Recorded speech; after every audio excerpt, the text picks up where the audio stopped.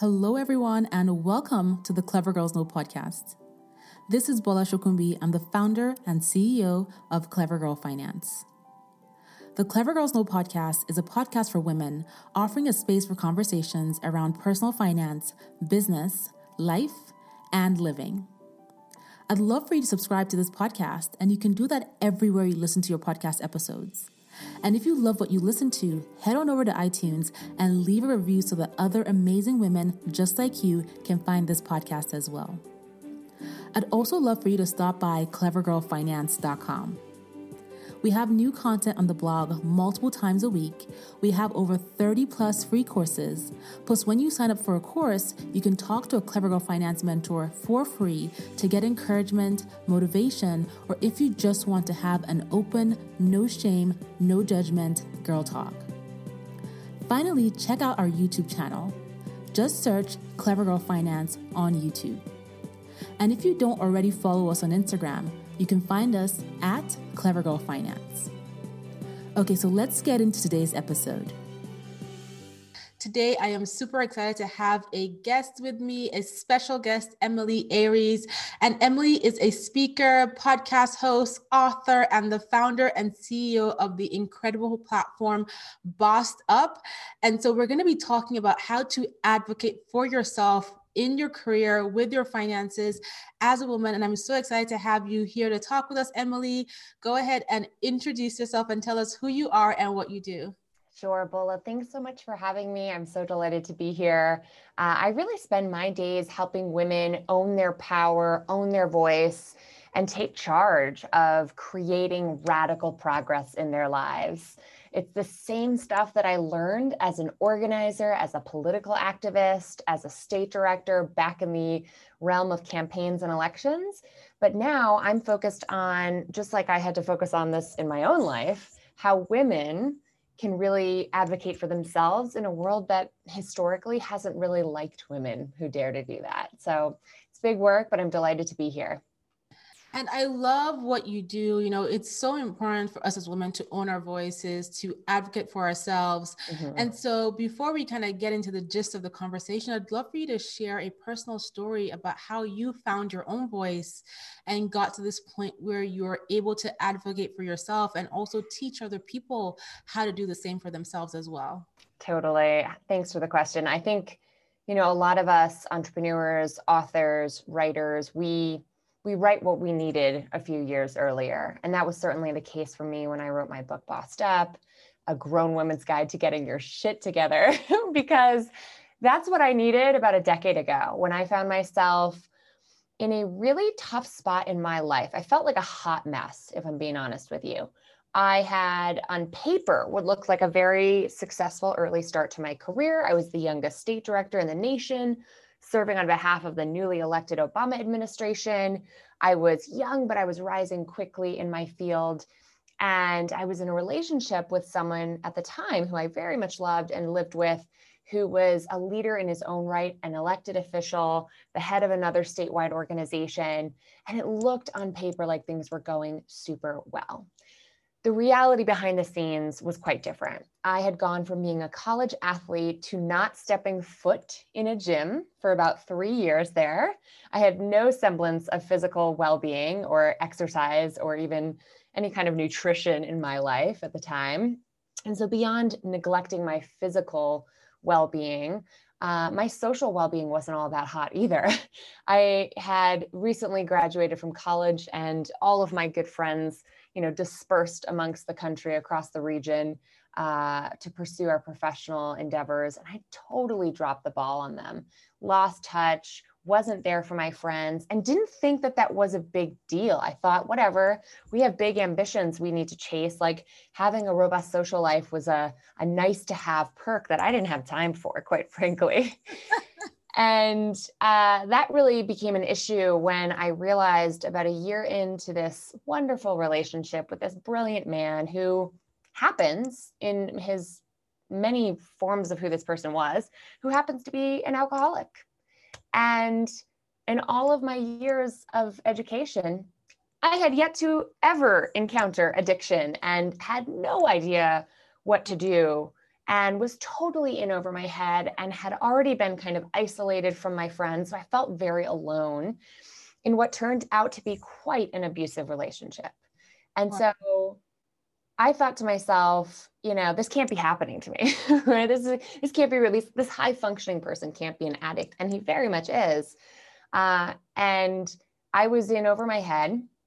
And until I got into the hands of a very capable mental health professional, I was really struggling. I felt this need to wake up every day and save the world by day through my job, which I was happily martyring myself for, and then go home and save my boyfriend's life by night. And it put me on the fast track to complete and total burnout until I finally reached out for help via my primary care physician, of all places, who got me connected to a therapist. And I was like, what do you mean a therapist for me? It's my boyfriend who has the problem. And she was like, let's just try this for a minute. And only through really creating this radical act of time and space devoted to finding myself and figuring out what I actually wanted in my life instead of just blindly sprinting my way to what I thought success looked like, was I able to take a moment, step back, evaluate what I want, and really set some boundaries that were hard to set, especially in an abusive relationship. So that looked like leaving that relationship, which was extremely difficult. That looked like couch surfing on friends' places for the next 6 months as I had to continue paying rent on an apartment that I couldn't safely live in. That meant going into $6,000 of breakup debt. And that meant saying, you know what, I'm going to walk away from a state director position and go to DC, the city I'd always wanted to live in, and just hit the reset button on my career and start over. And, I'm very grateful in retrospect to have blown up my life at the ripe old age of 24, as opposed to 34 or 44 or 54 or 64. But I know it is so hard for us at any stage in our lives, especially as women, to dare to just reject what we are tolerant of for so long. And that's what I did. That's when I really found my backbone and my voice. Wow, Emilie, thank you so much for sharing that story. I was just thinking through, imagining scenarios in my head as you spoke through that. And, I find a lot of women may relate to what you are explaining because we're good at putting up these facades where we are amazing at work, but then when we get back home, it's a different story, or we're amazing at home, and when we get to work, it's a different story. And you had to navigate through an abusive relationship while your career was rising, and you had to keep it all up and keep it all together without really acknowledging, well, I need to work on advocating for myself in this negative relationship. And that can be tough. So based on your experience going through that relationship, leaving an incredible job, resetting your life and your career, moving to DC, what advice, what tips do you have for women who are struggling to advocate for themselves, to use their voices for themselves, to exit difficult situations? Right. It's an important question. And I think it starts by acknowledging when you feel out of alignment, because I was chasing what I thought success looked like: a great relationship, a great job. And I didn't stop to question, was this form of success my form of success? And what I've come to realize is that there are lots of ways to be successful. And it's okay to say to yourself, the success I'm living right now is someone else's success. And this just doesn't feel right for me. In fact, you don't need any other logical reason to say, I don't want to do this anymore. That's it. Like, your feeling that you don't want to do this anymore is valid. And I think the world, love it. But the world teaches women, like, we're so emotional and irrational that we feel this need to constantly rationalize. Like, if I don't have a good reason to break up with this person, I'm just going to stay. If I don't have a good reason to leave this job, I'm just going to stay. Wanting something different is a good reason, right? And that's where it begins, right? Like, giving yourself permission to acknowledge when you feel out of alignment, and then make time and space to explore that gap. I think it's Tracy Ellis Ross who says, I'm trying to allow the space between where I am and where I want to be to inspire me and not terrify me. And that means being willing to actually look at that gap and acknowledge, there's so much that I have to be grateful for. And I think I want something a little different than what I have right now. What does that gap look like? How am I going to close it? And then the final thing I would say on this is you don't have to do this alone. Isolation was a big part of the problem that put me in that situation, that left me feeling totally burnt out. And I somehow picked up this message. I think it's part of our American value of individualism that's very innate to our nation's history, which is this idea that if you don't go it alone, it's a sign of weakness, or like the road less traveled is the more righteous one, or something like that, right? This idea that you have to solve your own problems on your own, otherwise you're showing weakness. That's bullshit, quite frankly. And I think we have to acknowledge that strong women, as the nation's first Black women's club said in their motto, lift as we climb. That, if we're trying to change our family tree, if we're trying to change our narrative, if we're trying to change our historical relationship with women in power, or women of color in power, which is very fraught in our country especially, we need to say unapologetically, I can be striving for my ambition and be striving in a community of support. So I'm going to surround myself with people who make me feel fierce, who reflect back to me the most courageous version of myself. And I'm going to reach out to those people and try to be that mirror to them in return. I love that. And, there's what you talked about, isolation. My mom always calls it suffering in silence. Yes. And women, we are the masters of suffering in silence, because we want to take care of everybody and everything and figure ourselves out later, or we don't face ourselves. And that is a massive burden to carry. You don't have to go at whatever you're facing by yourself. You don't have to go at it alone. And, it's just something that I see happening so often. And I also love the fact that you talk about reasons to wanting to change. Doesn't have to be for anything elaborate. You don't have to explain yourself to anyone. It could be because you want peace of mind. Right. You want to be able to take deep breaths when you go to your office, when you come into your home where you relax, right?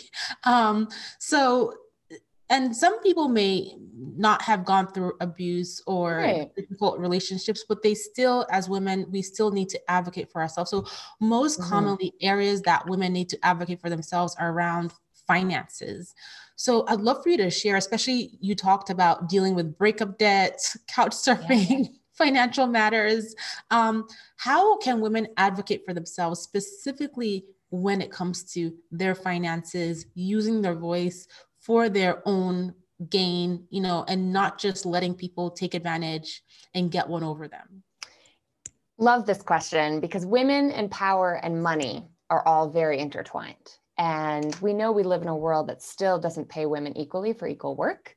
We know we live in a world where women's retirement savings are on average much less than the average man's retirement savings. And we know that women live longer than the average dude. So there's some serious misalignment there when it comes to the realities of women's lives and the realities of women's money. I lived it.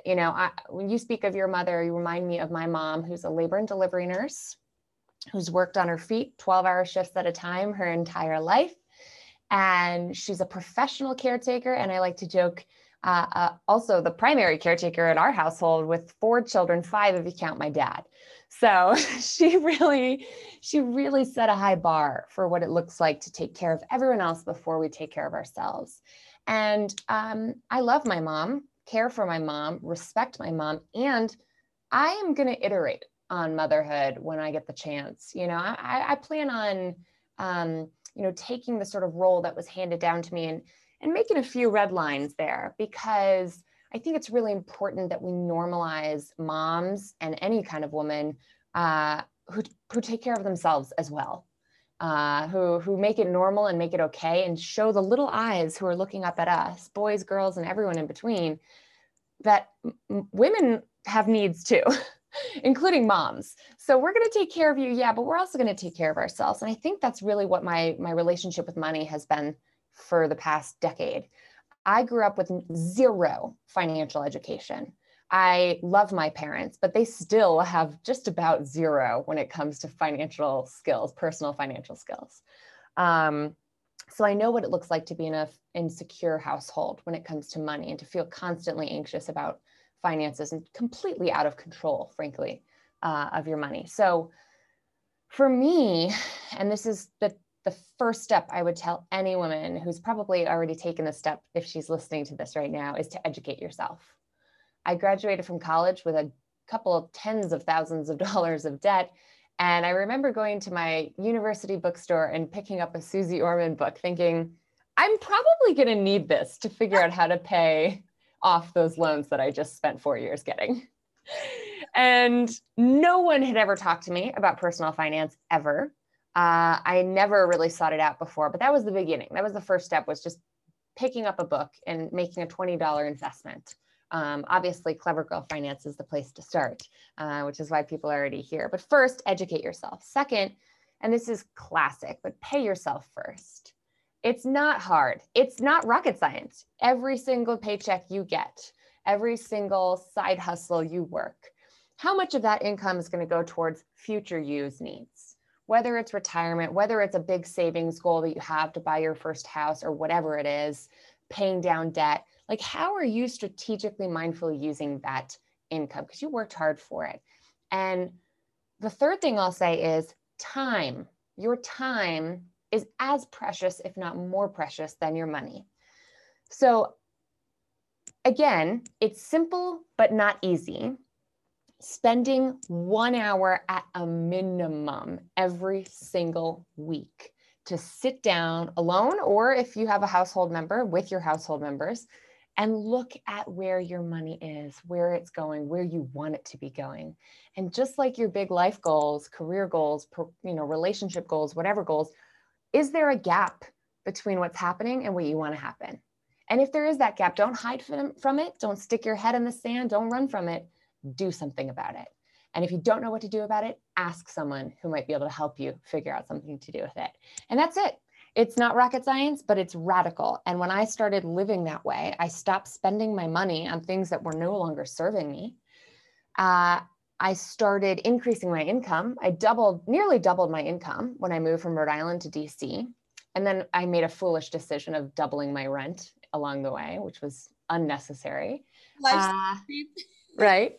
And then, my relationship with money has transformed so radically in the past decade. I went from living paycheck to paycheck with a constantly overdrawn checking account to now having bossed up my business with multiple full-time employees and being a landlady on a rental property that we've purchased and flipped as my husband and I. Husband's very handy, so that helps.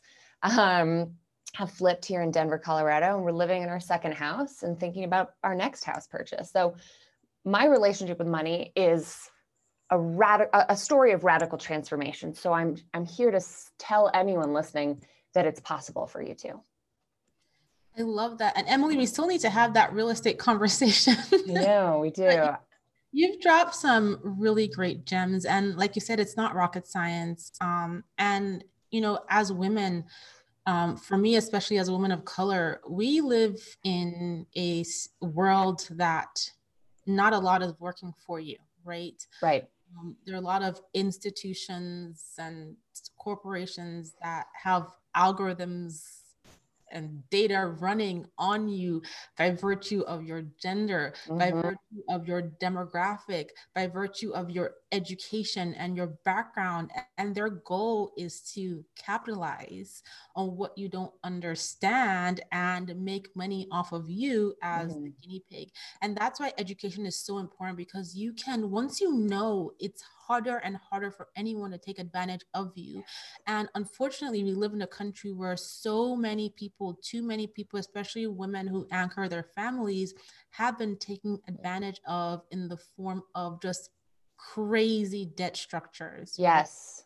And so it's so important for us to be able to understand how this works, so that when we are leveraging debt, when we are trying to save and invest, we're going about it the right way, and we're not being taken advantage of, especially when we work so hard for that money, right? Yes. I mean, I think for a lot of women, the math is intimidating. And I'm not trying to stereotype here because I know lots of women are brilliant mathematicians, but I really struggled with numbers. And I used to joke and say, I'm just not made for math. And as a CEO who now looks at financial projections on a regular basis, and as someone who now understands cash flow as king, and understands, what is that quote, that compounding interest is the one concept where it works for you if you understand it, and it works against you if you don't understand it, right? It can be figured out. It can be learned. You don't need to be born understanding compounding interest. You don't need to be born a mathematician. I remember rereading the same sentence over and over and over again in those personal finance books that I first picked up and thinking, I have no idea what that means. I'm going to have to stop and Google what the hell that word is. And same thing with cash flow and projections and financial accounting. I don't know how many hours and how many dollars I've spent trying to understand this more, but it's worth every penny because the education doesn't happen instantaneously, but get smarter, get wiser, get a little bit sharper every single day, every single month, every single year, and that stuff adds up. And then you get hit with those ads for your next favorite mascara or your next favorite vacation. And you think to yourself, is happiness on the other side of this purchase? Or am I just being used right now? Am I just being taught that women have to look a certain way, be a certain way, and they're just capitalizing on my insecurities? Because that, honest to God, women are the number one consumer in this consumer capitalist economy. And don't get me wrong, I'm a businesswoman. I believe in capitalism. I'm here for it. But are we being used is the fair question. And is that dollar best spent on that mascara, on that whatever it is for your kids, the sneakers that are going to make them feel cool, that are going to make them well-adjusted, that are going to give them friends? Or is that dollar better spent on that college savings fund or paying down my debt or not purchasing the thing and finding happiness anyway? It's a hard thing to do. I mean, listen, if we sit down here and talk about there's a lot of unpacking that women can sit and do from a generational perspective. I mean, if you think about the standards that were set for us as women, let's just go back to, depending on your age, grandmother's generation, right? You had to look a certain way. Your home had to be a certain way. You had to get married by a certain age, have kids at a certain age. You couldn't buy a home without a man, couldn't open a bank account without a man. And it's all these things that have generationally been taught and ingrained to us. The way you look is more important than your bank account. Marrying well is more important than your financial well-being. It's all these things. And even though now we're in this generation where women are shifting tables, we are breadwinners, we're household earners, we're choosing not to get married, all these things are things that have been subliminally taught to us and transitioned generationally, that it's hard to shake it. Mm-hmm. We have to start somewhere by unlearning and being conscious of decisions that we're making with our dollars, and not allowing somebody's standard in a man's world to define what we do now, given what we know. So what you said just gave me so much life, Emilie. I mean, same to you. I write about this in my book because I reflect on my grandmother's lives, which were fascinating. One of them was born in the jungles of Panama and happened to be like, literally her family won the lottery, or at least that's what I've been told. And she was sent to typist school for a year abroad, came back and was able to climb her own sort of class hierarchy by being a typist on the American controlled army base that was the Panama Canal Zone, where she saw a very dashing Irish American soldier and withheld paperwork of his until he finally had to come talk to her at her desk. And that is how my grandparents got together. So she married her way to being an American citizen, to being to up-leveling her class situation. So that was her option, marry your way to class ascendance. My other grandmother was born outside of Chicago as a Jewish American young woman, and went all the way to higher education during World War II, where there were bomb raids and blackouts, and men, she said, were literally disappearing, right? Because they were just not available.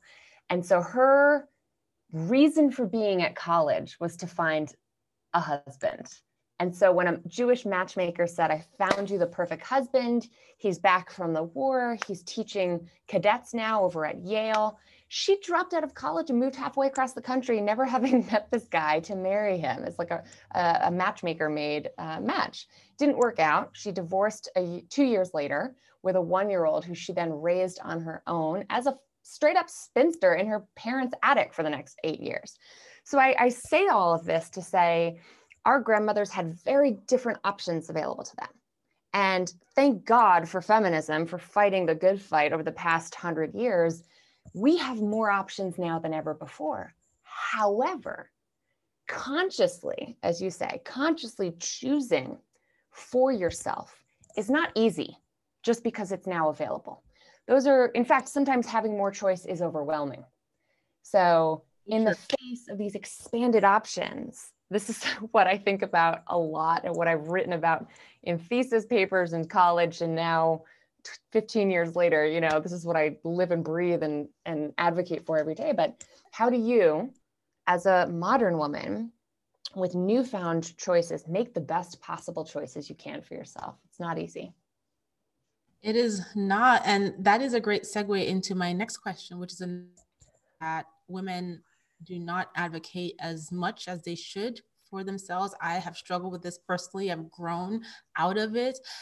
And it's advocating for yourself when you get the job, when you need the raise, when you want to acknowledge your accomplishments at your job and not let other people take credit for it. It's being vocal about how amazing you are. So many women struggle to advocate for themselves in their careers. Emilie, I'd love for you to tell me or share some tips as to how more and more women can start to overcome this, because I definitely faced it, right? Oh yeah. Not asking for what I was worth, all kinds of things, and eventually growing. But I realized looking back that there were so many missed opportunities because I didn't advocate for myself. Totally. Okay. So first of all, let me just make it clear that this is not our fault. This is certainly hard for women, and especially women of color, but it's not because we aren't good at advocating for people. In negotiation research, women are actually better negotiators than men when we're negotiating on behalf of someone else. The reason it's so hard to advocate for ourselves is because we still today live in a world that has an inverse relationship between leadership qualities in women, like assertiveness, and likability for women, not for men. So if I'm a bitch, if you are too vocal at work. Absolutely. Basically, if you assert yourself, you are more likely to be seen as less likable if you're a woman, and you don't run into that double bind if you're a man. Now, mercifully, the data on this is starting to finally show signs of reversing. But in the meantime, it's important to clarify that being assertive and being aggressive are different. When we talk about being assertive, we're talking about saying, here's what my rights are. I am speaking up for my rights. Here's what I need. Here's what I ask for. And I'm leaving the door open to hear about your rights. Am I violating your rights? What are your rights? What do you need? What do you feel? What do you want? So that we can have that exchange of mutual respect. When I'm being aggressive, and let's be real, we've all been aggressive, whether or not we intend to be at some point or other in the past, we probably will again in the future, because your intent does not actually determine your outcome. Yep. But if I'm being aggressive, I'm doing what's in my own best interest without regard for other people's rights. Sometimes blindly and ignorantly, but sometimes very maliciously and purposefully. You're steamrolling over others. Now, we want our leaders, we want people who dare to lead, who step up, who choose to lead anything, whether it's a Girl Scout troop or a family or a company, to be very forthright and clear about direction and what we want and what we think is best. That's an important characteristic. But our entire education system is not designed to teach that. Our entire lives, up until the age of 18, if you go to school, higher education, right, or beyond, if you go through higher education, is designed to say, what does the teacher want from me?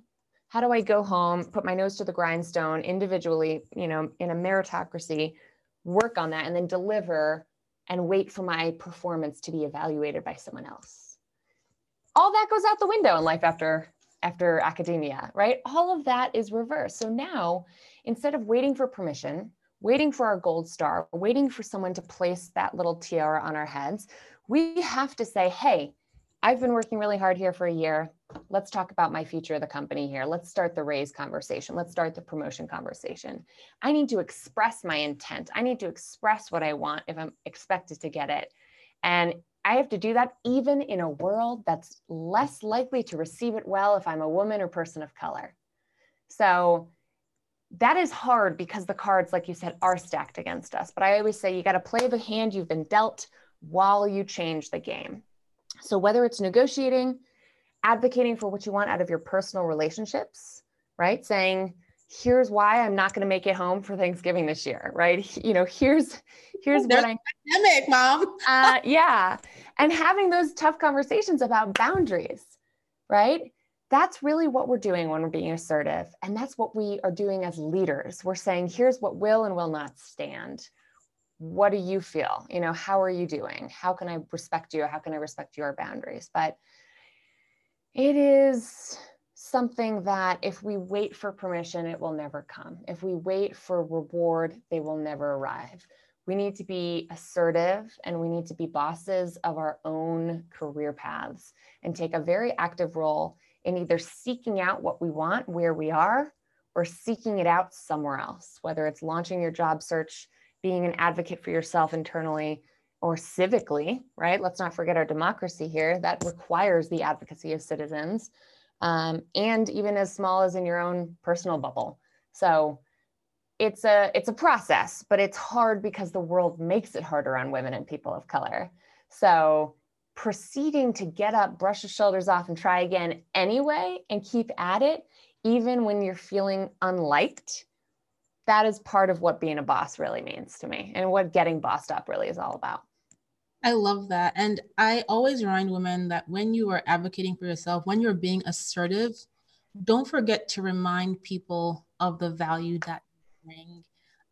As women, we need to learn how to toot our own horns sometimes. Yeah. Get comfortable with it, get comfortable with sharing how amazing you are, with sharing your accolades, with sharing how well you do things, because we don't do that enough for ourselves. And it's very, very important when we're being assertive, when we're advocating for ourselves, we have to remind the people that we're having to advocate for ourselves towards that, listen, yeah, I'm amazing. Right. And it's sort of, I think there's a difference between bravado, that kind of, I'm going to hype myself up and just feel like I can do no wrong and I'm perfect in every way and love me, and don't you know, right. There's a difference between that kind of bravado and deeper, calm confidence, which is, listen, I may not be perfect, but I come here every day and I add value in the following ways. And that value has value. So I feel like it's a fine line with your own personal sense of confidence and then expressing that confidence, right? It's really hard to advocate for yourself if you don't already have a solid foundation of personal sense of self-worth. And self-worth is sometimes a hard fought battle. And that's where therapy can be great, right? Like none of us need to do this alone. Like really, like it's not just about looking confident, sounding confident. It's about feeling truly confident. And like, here's the value that I bring to this world, because everyone brings a unique, one of a kind perspective and value to the world and workplace. And if you're in a relationship or you're in a workplace that doesn't make you feel that way, that's going to seep into your psyche and destroy your self-worth. But I'm living testament of the fact that you can get it back. My husband today cannot believe the stories I tell him of my early 20s, of like the decisions I made out of guilt, out of obligation, out of feeling like I had to put everyone else first, or just out of that one. That one is a big one. Yeah. And feeling like I had to sacrifice myself for my boyfriend or for my workplace. And you know what? Like, it's hard to pinpoint exactly, even to this day, and I've done a lot of thinking about it, when or where or how it happened. But those small microaggressions that degrade your sense of humanity, that degrade your sense of being a worthy person, that shit seeps in and it chips away And there was barely anything left of me when I left that relationship. And it took a lot to like find whatever was left inside to stand up for my livelihood, to stand up for my, you know, I deserve more than this, frankly. I deserve more than this, and say that and believe it. That took a lot of work.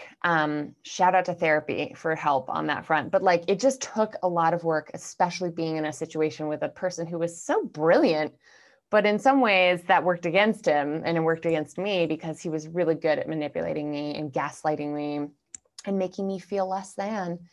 And you can either decide to let that be the story of your life, or reject it and do something different and find something else besides that way of living. Because I guarantee you, you deserve better, if that sounds like where you're at right now. And I deserved better. Young me deserved better. And when she started to truly believe that, she started to act in a way that reinforced that. And it became the cycle. I write about it in my book. I call it the iterative process of cultivating your boss identity. It's kind of a combination of taking small actions in the direction of your deepest desires, and then being reinforced by people who say, yeah, that's cool. Let me validate that fierceness. Let me upvote that courage of yours. And it's really hard to summon all that courage on your own. You need that symbiotic relationship between other people validating your sense of identity and you validating it for yourself. Emilie, you have definitely given somebody who's tuned into this courage to make change, to exit a bad relationship, to work on their finances, to advocate for themselves in their career. You have shared so much great information, and I appreciate you for being so open and so honest. You know, sometimes when someone has been through a difficult journey, it takes time for you to get to a point where you're able to share it. Totally. Without getting overwhelmed by that past situation. So thank you so much for sharing that. And for anyone, you know, listening to us, as Emilie said, don't feel like you have to isolate yourself to get through your situation, to figure out how to advocate for yourself. Lean on your support system, lean on your community, call your primary physician, like Emilie did, therapy, find the support that you need to navigate this and start to build the confidence to advocate for yourself and to use your voice as a woman of color, underrepresented demographic. So important. So Emilie, I have to ask you before I let you go, I ask everybody this, what is your clever girl superpower? That's right. My clever girl superpower is saying no. I like now I'm very into saying no. I used to really struggle to say no because of obligation and things like that. And nowadays it's like I say no 10 times a day because I know what my bigger yes is. I know what my burning yes is, and I have to say no if I want to stay focused. And so it's a superpower that anyone can develop. My TEDx talk is called The Power of No. And whether it's just saying no to my own unrealistic expectations around the holidays and resetting my expectations of what is possible in a pandemic, or saying no to opportunities that are exciting and awesome, but just are not right for me right now, you know, there's power in that. And the flip side of that is focus. And I write in my book, I believe that focus is a better indicator of success than hard work and intelligence alone. In our hyper distracted workplace, in our hyper connected world, focus is at a higher premium than intelligence and hard work. So if you want more time, you want more focus, you want more creativity, you want more deep thinking and deep work in your life, start saying no. It's on the other side of that. I agree wholeheartedly. I am now the queen of no. And also, hard work does not mean good work. Mm-hmm. Does not mean intentional work, does not mean productive work, does not mean useful work. Okay, so I love that also. Focus, so key. And finally, before I let you go, we'll link your TEDx in the show notes, but you have to tell folks where to find you, where to get to Bossed Up, and what you offer. Awesome. Thanks again, Bola. So if you're listening to this on the podcast, search Bossed Up in your podcast player right now. I produce 2 episodes a week full of boss tips, expert interviews like ones with you, Bola. And my expert guests and I are always breaking down real world career conundrums for my listeners. We also have at bossedup.org a free job search guide for job seekers that is comprehensive, a free negotiation guide that is extremely robust if you're looking to ask for a raise or ask for a promotion, and lots of incredible virtual programs for women leaders on the rise and job seekers who are ready for a change. So head to bossedup.org for all those resources and more. And thanks again, Bola, for making this possible. Yes, and of course there is your book, Bossed Up.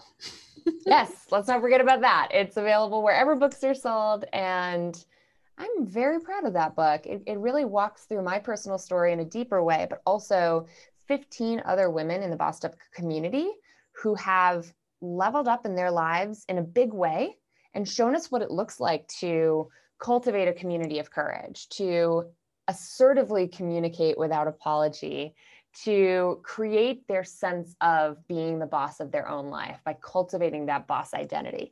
I really walk through a research-driven methodology for how to get your shit together. So if you're feeling like a bit of a hot mess, I am a recovering hot mess who wrote the book on getting it together.